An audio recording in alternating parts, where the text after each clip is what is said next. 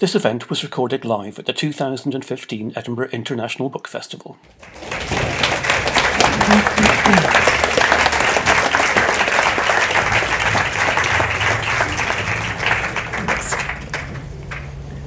Welcome everyone to the Edinburgh International Book Festival. I am John Bingham Hall. I'm part of Teatrum Mundi, which is an organisation, a collective of artists and architects that come together to promote discussion about cultural and public space in the city and the kinds of spaces we need to design and protect in the city for these kinds of things. And we've worked closely with the Edinburgh International Book Festival on a series called Spaces for Literacy, which is concerned about the future of libraries, but not just libraries, about all the kinds of spaces we need for different types of literacy, digital literacy, literacy in the developing world, encounters with literature as well.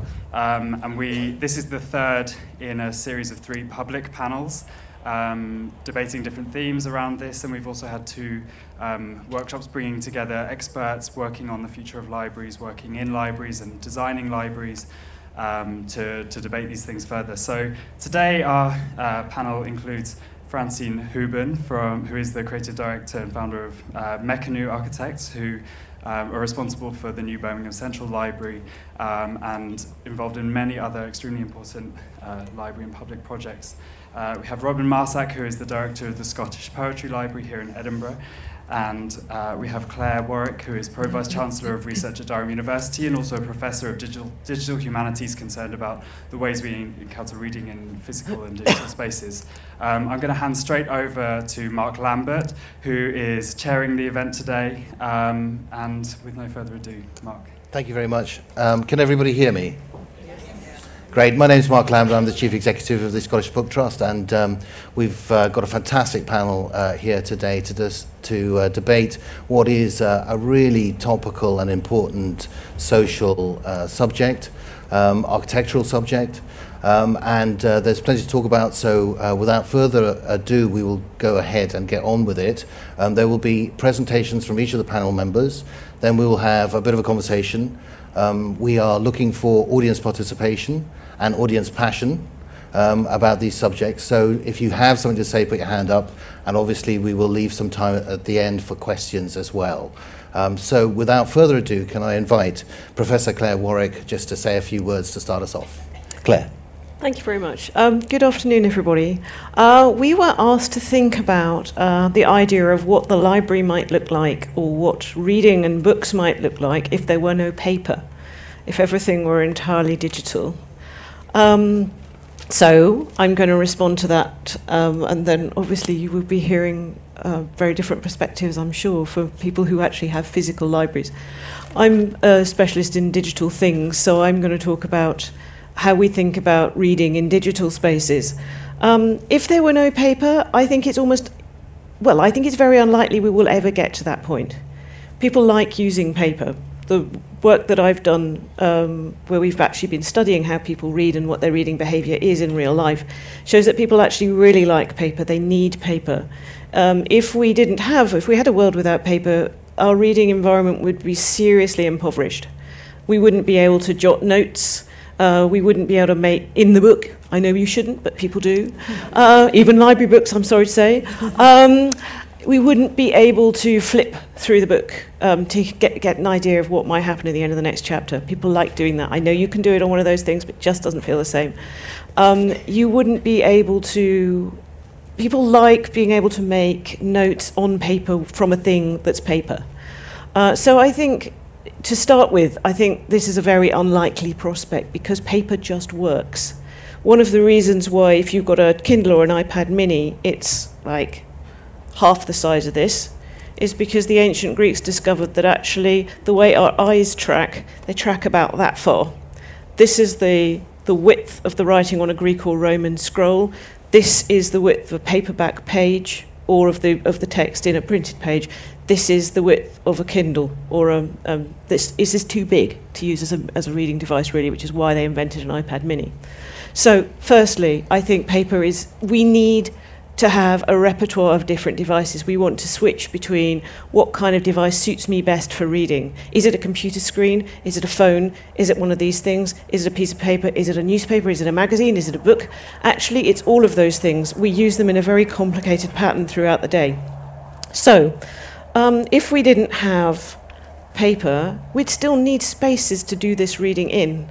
And we were hearing this morning from the director of the New York Public Library, who told us that probably about 10% of his readers are using collections in that library. But the space is so beautiful, and people want to be together in that space. I know that our students, when they think they've got, they need to revise for exams, where do I go to take it seriously to revise for exams? I go to the library, because the library makes me feel I'm doing something serious and important, and people can see me working. So, I think there is a very important kind of social, cultural construct to being in a reading space, which is a library. So we'd still need that space. We'd also find it harder to navigate if we didn't have physical books.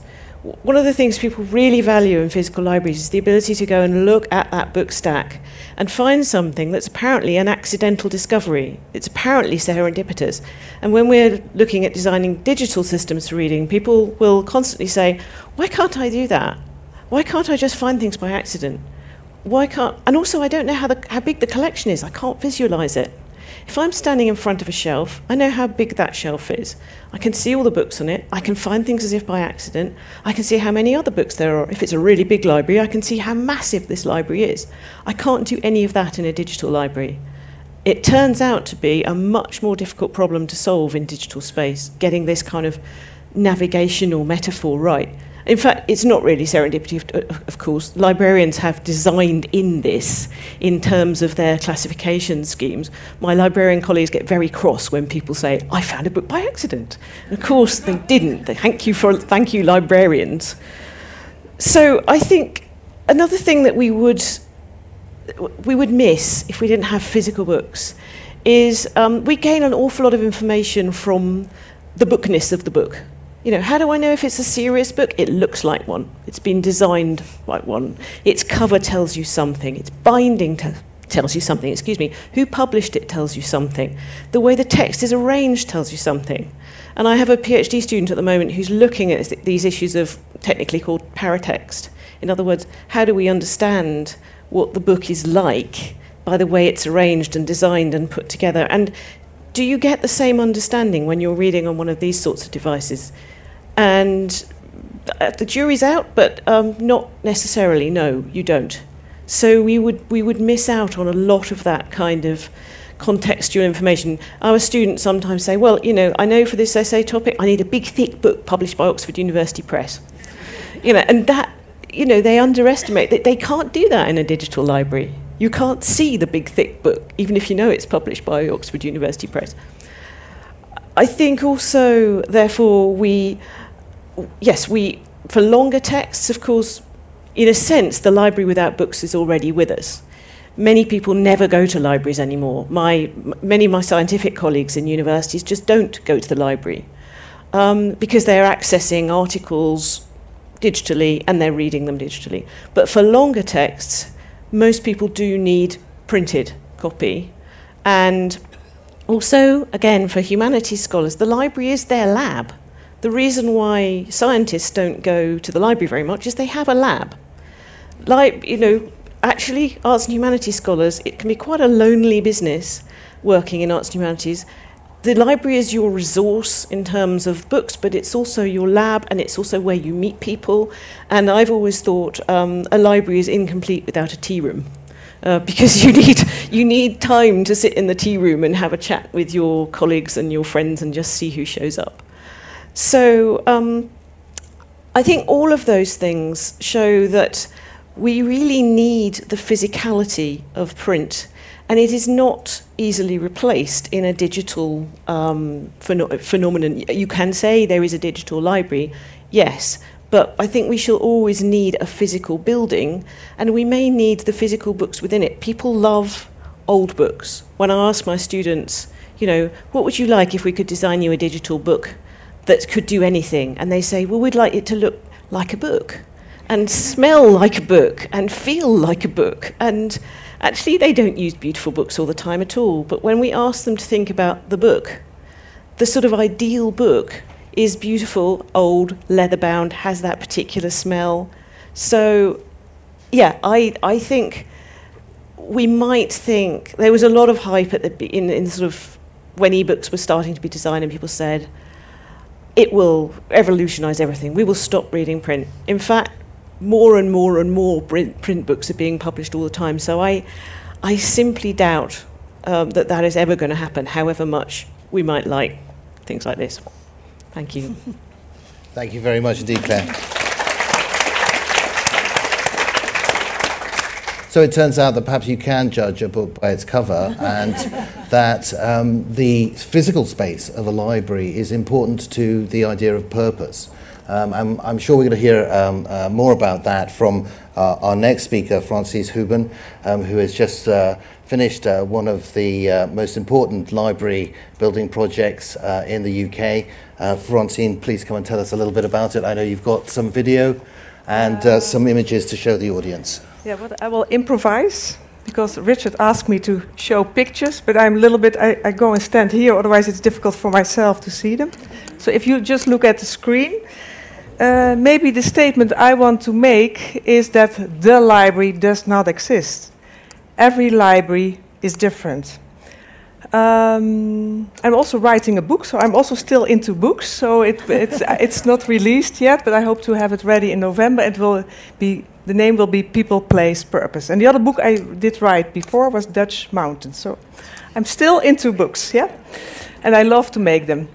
Oh, you should make all the, something went wrong.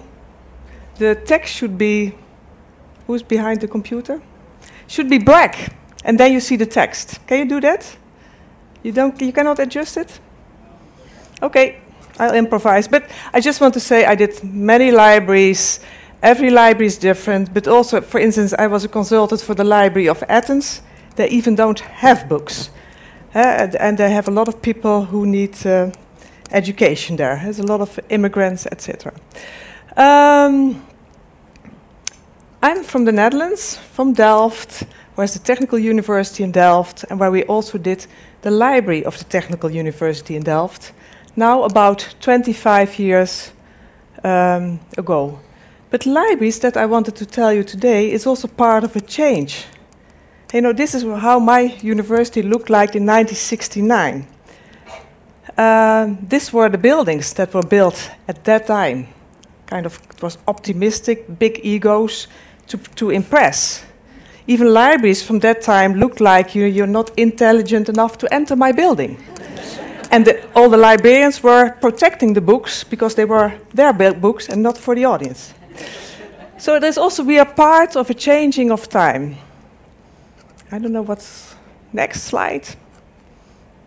Then I made in 1995 this building on that side from the campus from the 60s. A library that wanted to be also a park, because I was missing a campus, that people could even sit on it. Also realize the discussion what we are having today is when we started to design this building, was in 1990, people said, we will need no libraries anymore. The future will be about computers, no libraries needed. And also be aware, this is the library of a technical university, so it's academic.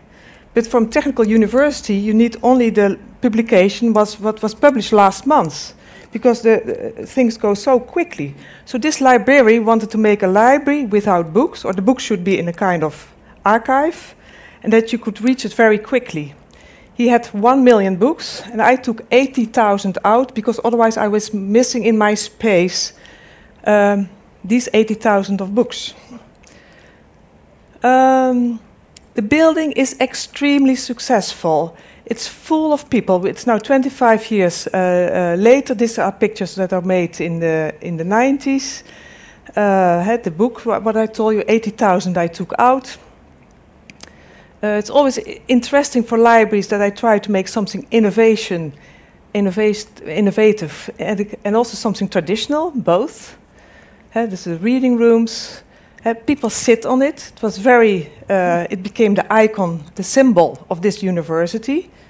It even stimulated them to change the whole. This is how it looked like in the 60s. We even did the whole park, because for me, public libraries or libraries are also very much about public space. You want to connect people. This is how the campus looked like. And we changed it into that. It's not a library space, but it's also kind of library space about connection. And also what happened, now I'm working with my third librarian, she wanted to update the library in 2010. So what was the change from the 90s to 2010? Less catalogs, we were prepared for that, even more tables. All the magazines are even now taken away. They're also now, they are now just digitalized, and they are now tables and computers, even more. We have all different kind of seating, because in the 90s we had more tables and chairs, but now we have more ways of sitting. And we opened up, also I see it as a big change, that they want much more project rooms. It's much more collective studying, so you have many more different ways of studying than 20 years ago. Even what is interesting, this is the difference, the library plan in 1996 and in 2012. Even I'm now finding out with her, what if? Because this library is open from 8 in the morning until 2 at night, every day, all days of the year. And also we are now trying to find out a concept that after 5, a lot of the staff goes away. Could these rooms after 5 or 6 at night become open for the students? And then in the morning again for the staff. Would that be possible? So it's also very, very much thinking about new concepts. Okay, then very quickly, otherwise I'm too long, but I promised to show it to Richard Sennett. I'm also working on the library, the Martin Luther King Library in Washington, D.C. It's a building from Mies van der Rohe. It's kind of, for me, almost drama if I come in. So you have a lot of homeless people sitting in a chair of Mies van der Rohe. It's a kind of contradictionary for me. But also zeitgeist again. At that time, that building had so I have to combine these two egos. But also it's a change from collection to connection, from the thinking of the library about books and then maybe tables and chairs, but now it's much more the library where many more things are happening. So what I said, for instance, that library, all the books were around the facade in the daylight. Because the idea was that you didn't bring people up, you were protecting your books. So I said, I want to have people along the facade. Or I want the stairs are really terrible. You feel almost that you get killed in these stairs. So this should become very interesting stairs, like a journey of learning, more symbolic that you want to meet each other, that you feel safe, that you want to bring your children in this building. This building did not feel that children would love to come back in this building. So this is how it looks like now. The images are a little bit, so we will change it into this. Still Mies van der Rohe, but more open. This is the way it is, and we will make it more open. We will change it to this. Or this, even the outdoor space, also it was almost protecting to keep the population outside of your building. Nowadays you want to welcoming, like inviting for everybody is very essential. So this is the way we are changing that building.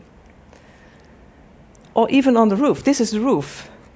It's the best space of, why not use it? So we are making, let me see what happens. This on top with a beautiful garden. And it's still a Mies van der Rohe building. But it's will become a very welcoming library. And then just quickly, Birmingham, if the machine works, yes. Should I? Okay. There exists the old situation of Birmingham, in the middle of the city, in between two buildings. Every library, again, is different. This is a library, what is a public library, in combination with a city archive, in combination with a big children library. It's almost a library in a library. And the repertory theater, what is producing theater club. This is how I work, observing. Who are you working for? In which city? And what is the population? Birmingham is a very young population with many, many identities. what is the complication of the city? How should it fit in the city? Of course, the city wanted maybe to have an icon, but I said I want to bring coherence. I want to make something for the people, a people's palace.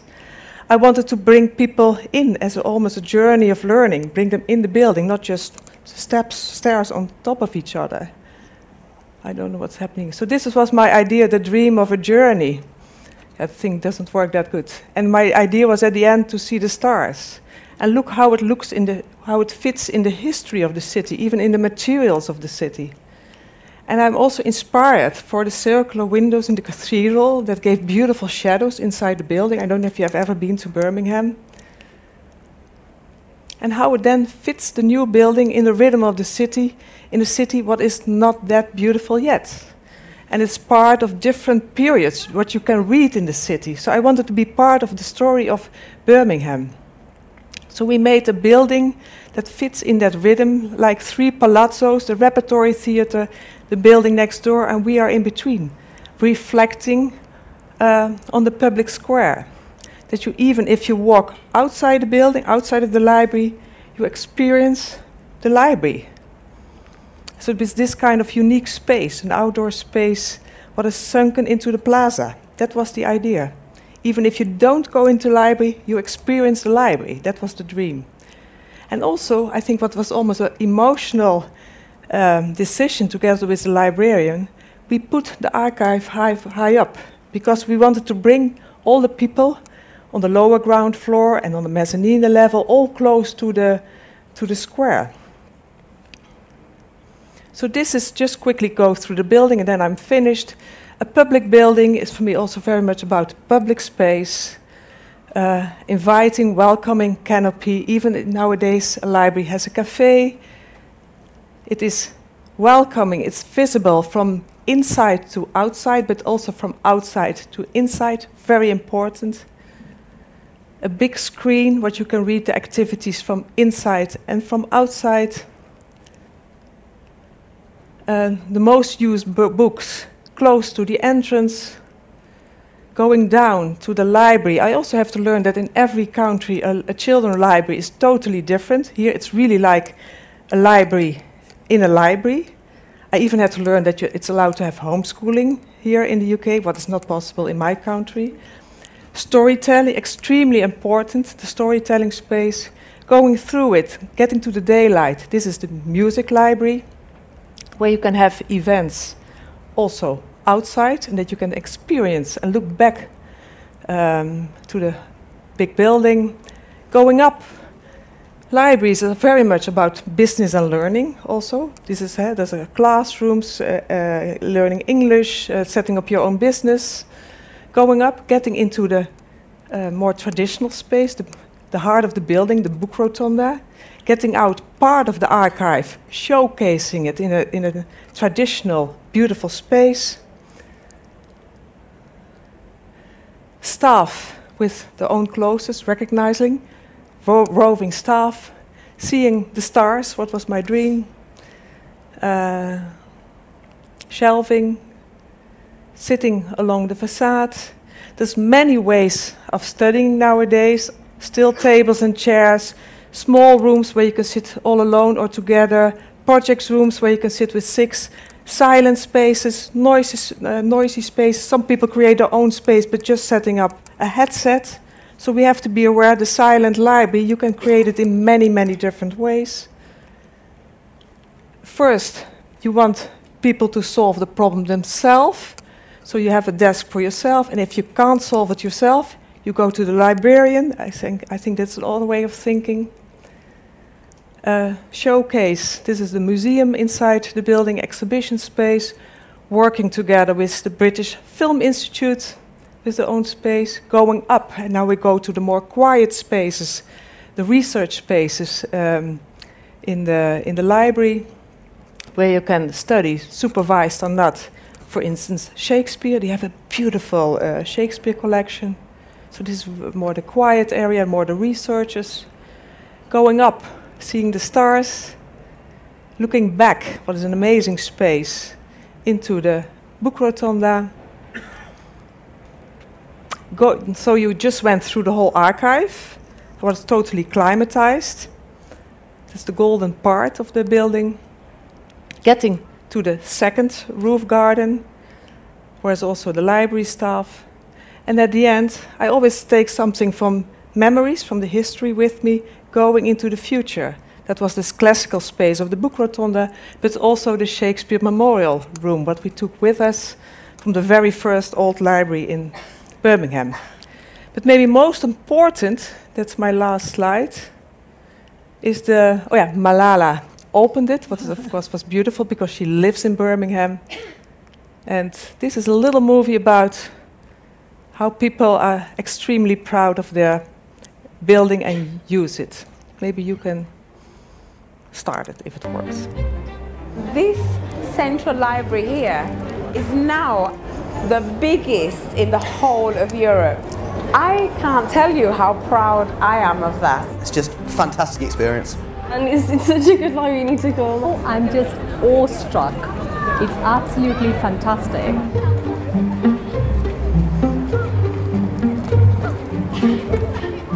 It looked like more like Harry Potter, you know, when they go from one floor to another without walking or the stairs. It looked like that.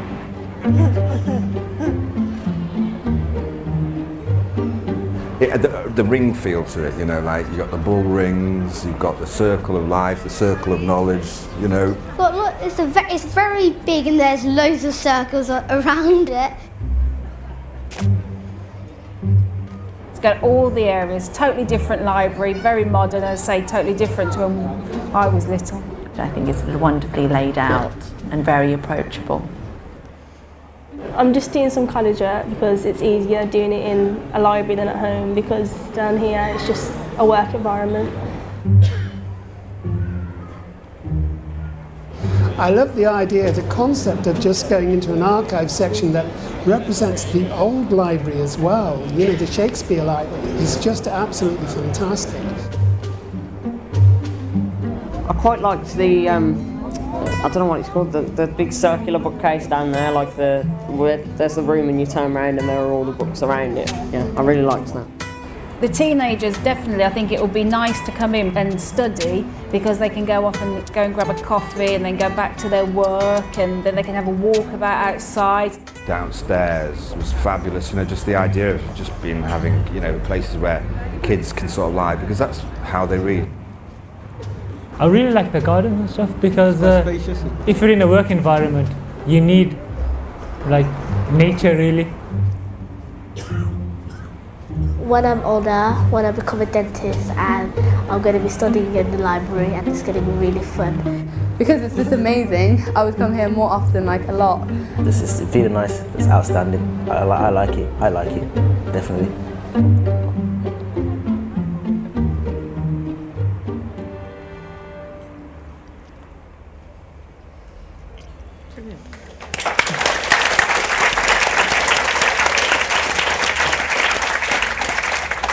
Wow, I'm sure you'll all agree with me. That's absolutely stunning. And we will, if we have time, return to the question of, if you like, psychogeography of how design enables and allows purpose and learning and all of the kinds of things that libraries exist to do.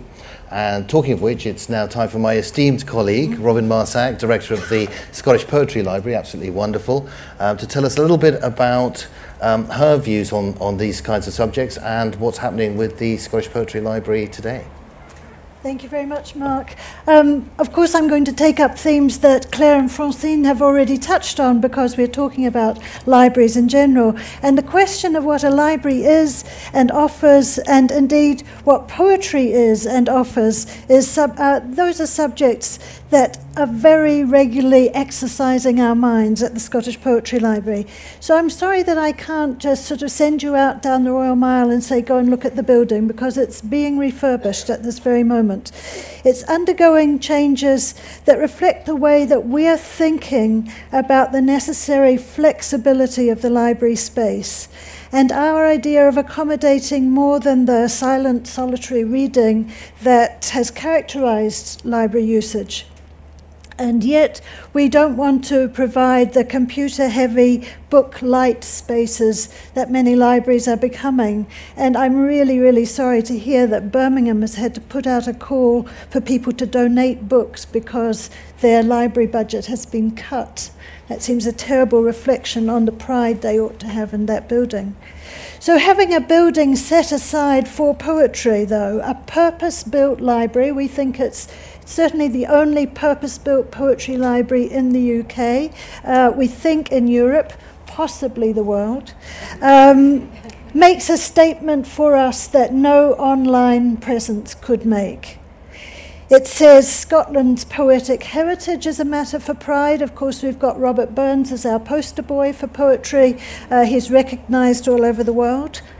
It says, more importantly perhaps, that contemporary poetry is really to be collected, it's to be cherished, and it's to be made accessible to everyone. And it also says, despite the title, it's not just a library for Scottish poetry, that we see Scotland's poets in an international context.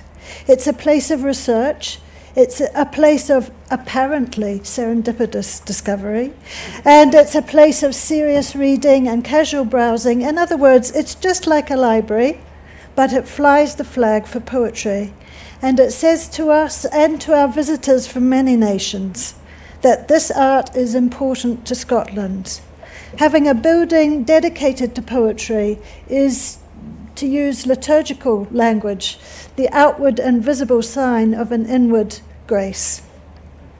Now, the fact that we've been out of the library since April, there are 9 of us, 9 staff at the library, but as busy as ever, does that suggest that we could be just an online presence, a library with no paper? Well, I think that part of our generally unsettled feeling as a team arises from our not having the books to hand. 4 or 5 times a day more, we need to look up things in books to answer the questions we're asked and to do our work. And the kinds of questions we're asked range from real research questions to people saying, I'm getting married, do you have a poem that would kind of reflect both my Scottish ancestry and perhaps also, something about my husband, and he's going to be Brazilian. So do you think you've got something that will do? Yes. But only if we can look it up in a book, because what we need isn't online, and I believe that it cannot be online if we are to pay proper due to the creators and if we are to preserve creative copyright. And I firmly believe that we've got to do that everything can't be free. And let me say now that once the building has made its statement, it's the people who animate it. It's the knowledge of trained librarians and all the staff in their different spheres that allow us to offer a unique service to the community. And let me unpack that notion of community a little. We've been talking about communities. Our community of readers value the space and they value the easy access to the collection. Apart from the archive and a few expensive books, nothing's locked away. They like to wander off the Royal Mile into a space that's both energised and contemplative. To read, certainly, but also to listen to poets reading and to talk about poetry. Because our aim is to bring people and poems together, we want to offer both the traditional space of the page and other spaces in which you can encounter poetry. Enabling people to hear poets reading aloud, to hear the actual voice of the poet, speaking the lines as she heard them in her head, is hugely important in developing an audience for poetry, and there's space to do that in the Scottish Poetry Library. Of course, you can listen to recordings online, and we're trying to make more of those so that people who can't come to the library, our online community, or even wider, our international community of users can access those voices. But why do people go to concerts when they can listen to pristine recordings at home? Because it gives them a sense of authentic contact, and because they experience it as a community, as you do here today. And this is the shared physical space of reading, of listening, of discussion. That's what's so important. Of course, mostly reading is a private experience. And reading poetry on the page, as opposed to on the screen, as Claire has talked about, is a very particular experience. Now, it's the white space around the poetry lines that suggest poem, not prose. That's a simple definition of poetry. There's loads more white space around the print than there is with prose.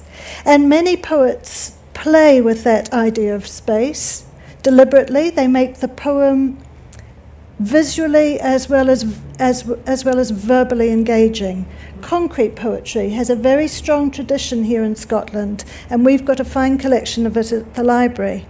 Of course, it can be reproduced on the screen now that text can be more stable, and when they weren't stable, poetry lines got lost. It was very difficult to read a poem on a screen.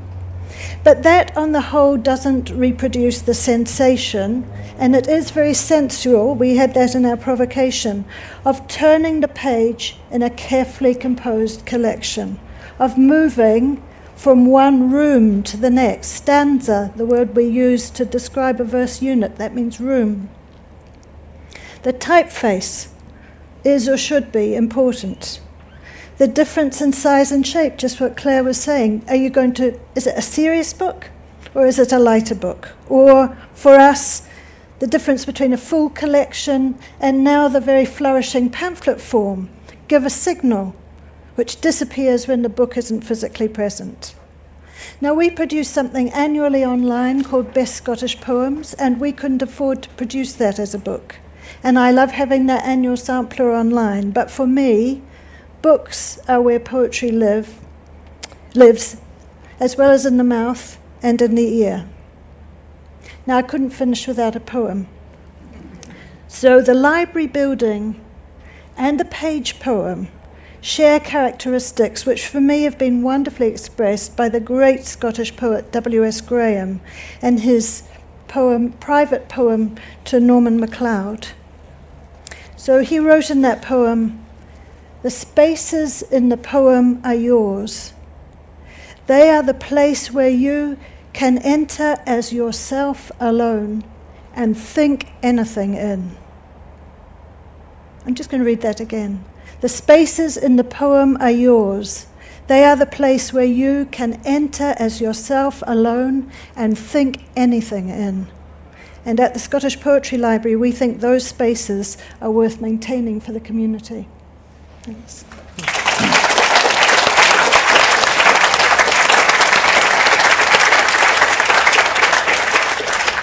Thank you, Robin. That's a very eloquent defence of the space of poetry, the space of a book, the space of a library, and the sensual experience that all of those things involves. And in fact, I think one of the common themes across all three presentations is that question of or that difference between an online experience and the sensual experience of an actual book in somebody's hands. Reading is also partly the work of the hands. The space of the page, and the space of libraries themselves and how they enable purpose. And let's start with those library spaces to begin with. Francine, you had to cram in a lot in a very short space of time, but you were beginning to show us how, as an architect, you had thought about how space enables certain kinds of very sensual reactions from the human being and how it enables certain kinds of studies or certain kinds of activities. Can you say perhaps just a little bit more about how you work as an architect and how you think as an architect along those lines and how that affects your design? First of all, it's very important to understand what kind of library it is, also what kind of collection, and also be aware that I try to explain, maybe I was too quickly because I thought I had to hurry up so much. So was it too, you could still follow it a little bit? Yes, okay. But I think what I forgot to tell you is like, I'm now doing these libraries almost for 30 years. be prepared for unpredictable change, and the building is longer for that. So it's very much important to create space, and that's why I like your poem so much. Create space for unpredictable change. Maybe later on we will have even more book or less books, or maybe something totally else, but we have never thought of it. You know, but space, and that's almost as experienced by your senses. You know, how's the daylight? What do you see? For instance, why, for instance, I made the circles on top of the Library of Birmingham was totally not from the outside, but from the inside. Had to create a kind of own space, what gives a kind of a nice reflection inside the building, but also you look back with a new perspective on Birmingham, what is not that beautiful yet. So it gives you... That's very delicately put. No, but I'm right. So it gives you... Imagine that it would be just glass, and then looking... So you needed this kind of... We needed a lot of daylight to come in, but also kind of own atmosphere, that you're inside that building, that you recognize it, even if maybe nowadays people make selfies, but you really feel that you're in the library. And also the experience, because I know it's always this discussion, we don't need libraries anymore. Is the library about books or not about books? Or, to be honest, of course I do care, but let's see what will happen. But we need this space for these changes. And it's an experience that we make floors with different experiences.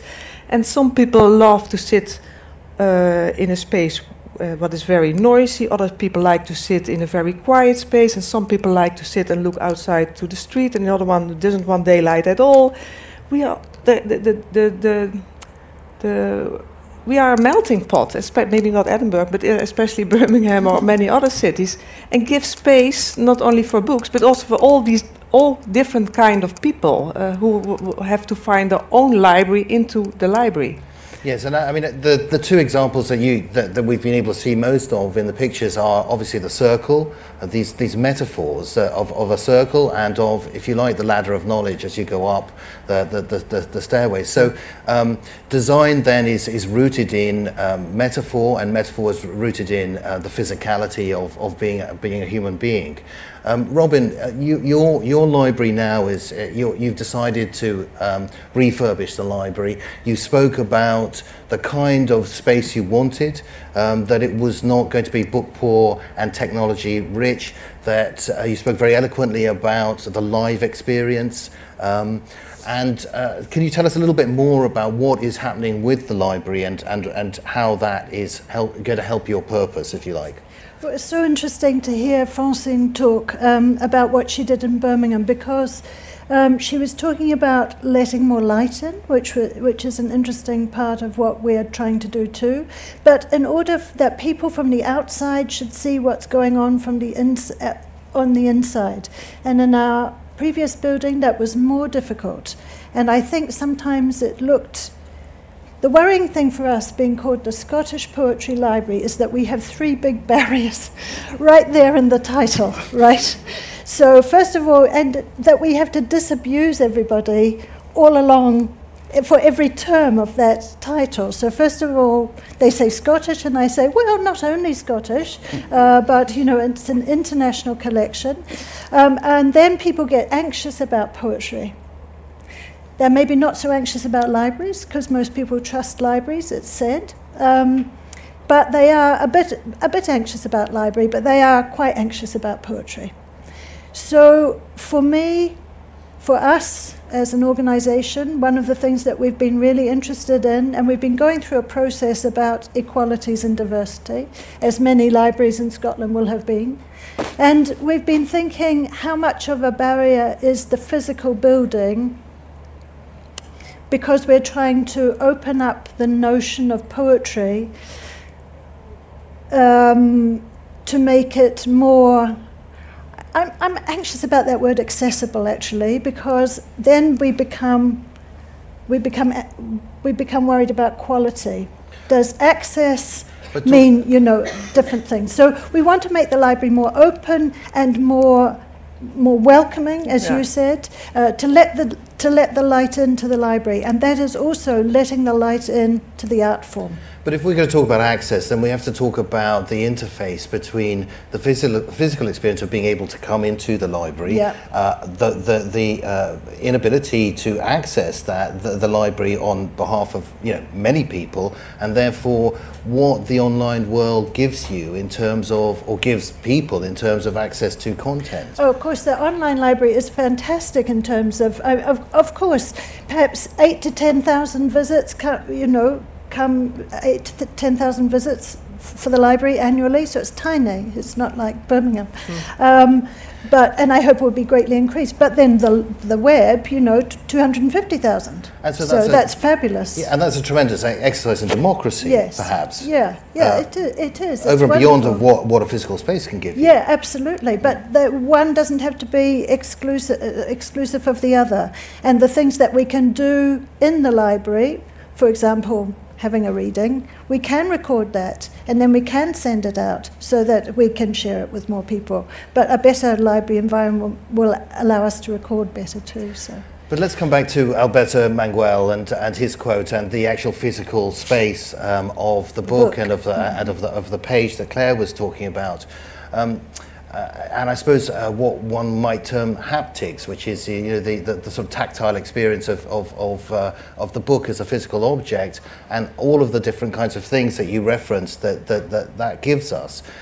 We were speaking earlier, and you were saying you were doing a longitudinal study on students and their practices, or how they use the online world and how they use the book as a physical object for study. Can you say a little bit more about that? Because it seems to me to go right to the heart of what is important here.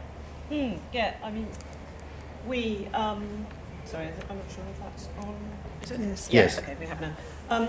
What we've been doing is studying how people integrate reading into their everyday lives. And yeah, what we're finding is people move quite quickly from one sort of reading to another. It's not just searching for information digitally. It's not, people are reading in quite an immersive way still, so this myth that people are only searching for information and reading is dying is a myth, I think, at least from the evidence we have. And we were conducting this study across the period, arguably, when some reading technologies have possibly changed more profoundly than perhaps for hundreds of years, in the sense that we were, from 2009 to 2014, we saw massive change in reading technology, and yet we saw very little change, relatively little change in reading behaviour. The amount of reading didn't go down, you didn't see more digital, less print. In fact, the more people read digitally, the more people read, full stop. And we've seen, there's no correlation that we could find between the age. We have many mature students who are librarians and archivists and people like that doing digital things, and we saw no correlation between age and relative amounts of reading. Sometimes our younger students were the ones who read most.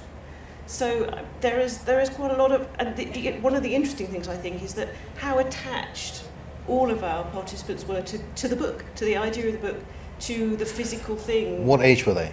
They range between, the youngest would be about 18, 19, and the oldest in their 50s, 60s, because we have quite a lot of mature students as well.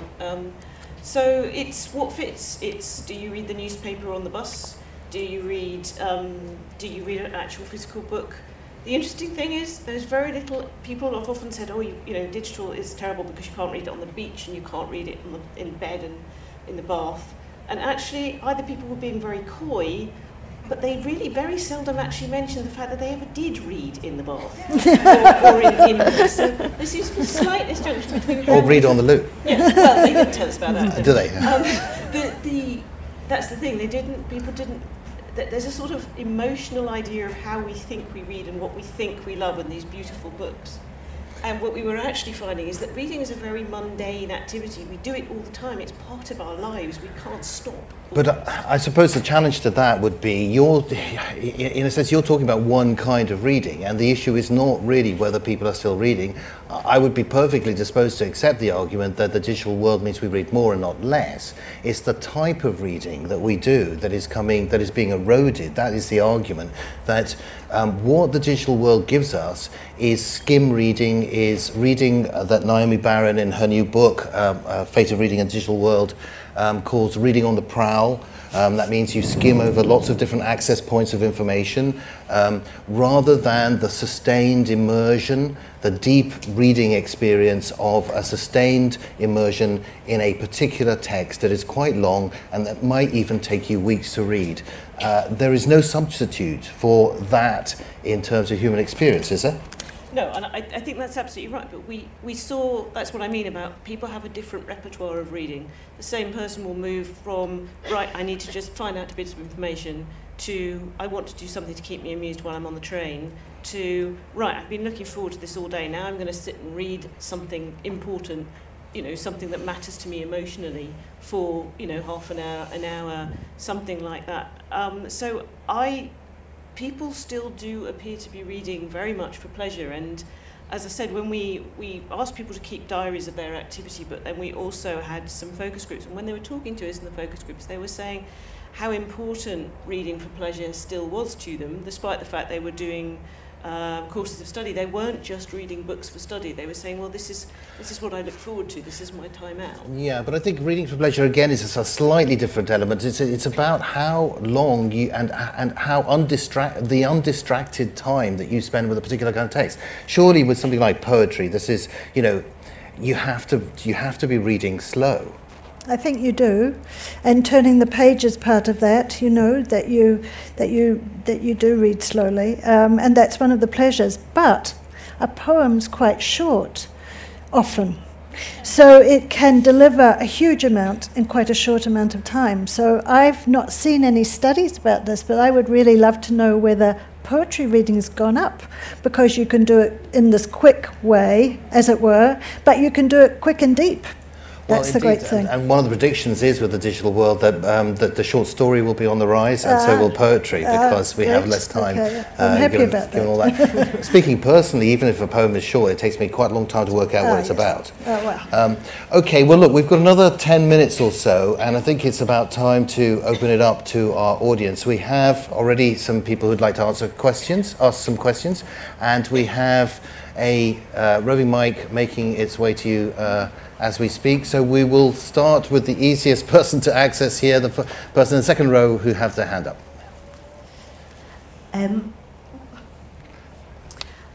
You touched on my concern, Robin, about there being no money to buy books.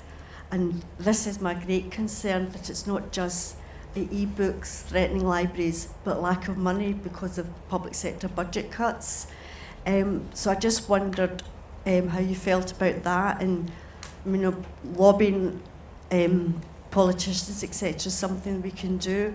But I just wonder how concerned and in the future do you think there's actually going to be libraries? And of course we heard of the tremendous irony of this fantastic library being built in Birmingham just as the budget for the books is cut. Yeah. So Robin. Well, Mark will know a lot about this too, but it is of course a huge concern to us. And I think that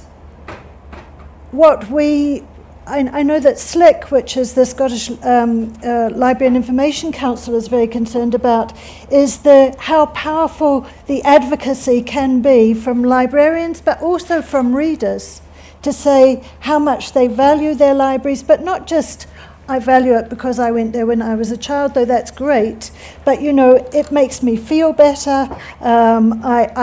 I enjoy reading, and it kind of, you know, it has all sorts of benefits, literacy benefits obviously, but other benefits that we can suggest to people come out of libraries, and that's the case that we have to make politically, I think.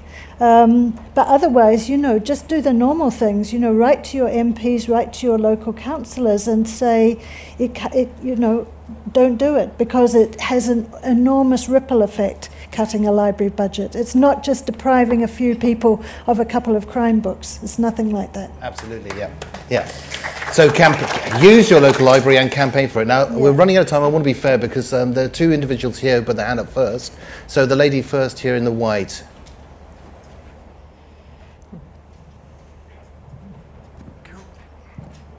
I wanted to talk about light. I was really interested that you mentioned light. We have a beautiful building in the middle of Edinburgh. It's a central library. It has libraries on 4 floors. They are lit from the west.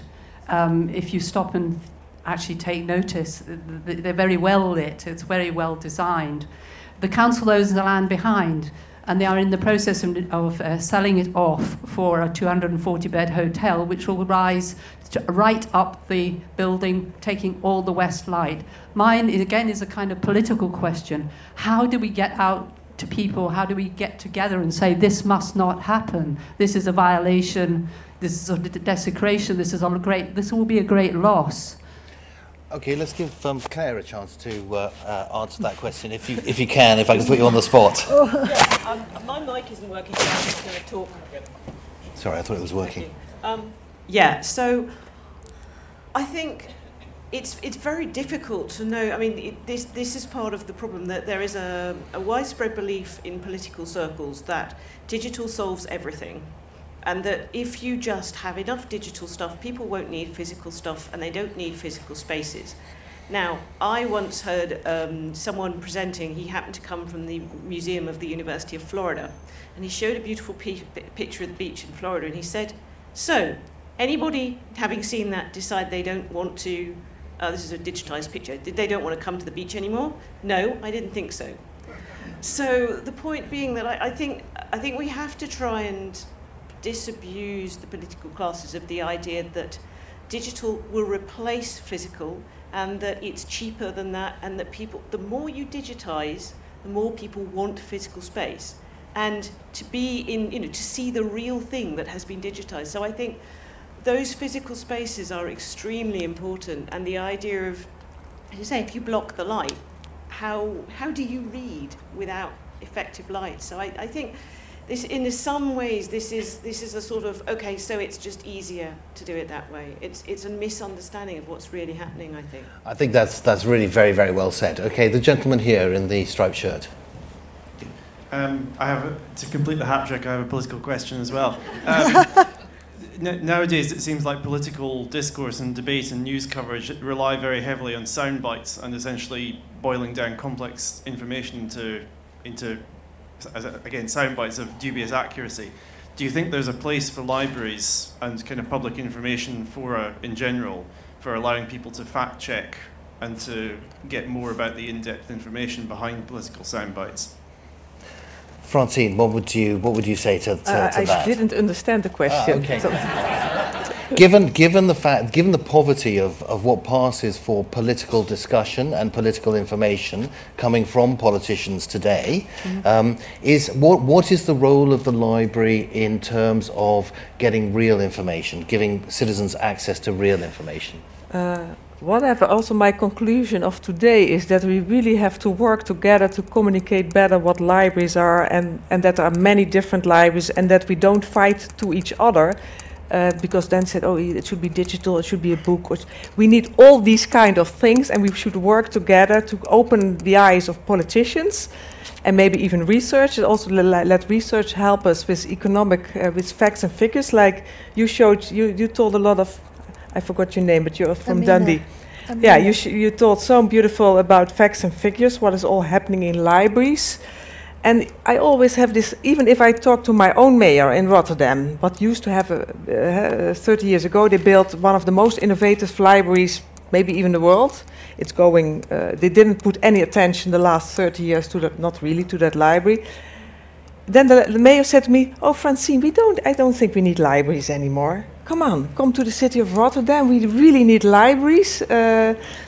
But I think that I always get this answer of, oh, we don't need libraries anymore. So I think there's a task of all of it in this room Absolutely. to open eyes. That's what a library for, and I think that's a great place to finish this event. Unfortunately, we're going to have to wrap it up. We've had an hour pass very, very rapidly, and we've barely scratched the surface of this enormously important and interesting topic. I think the three presentations were absolutely brilliant and really, really fascinating. So I would like you to give show your appreciation very, very warmly for Claire Warwick, for Francis Human, and for Robin Marsack from the Scottish Poetry Library.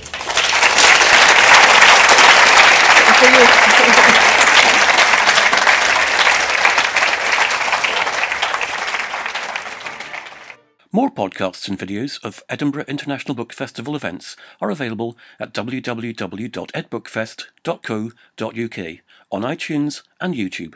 Just search for Ed Book Fest.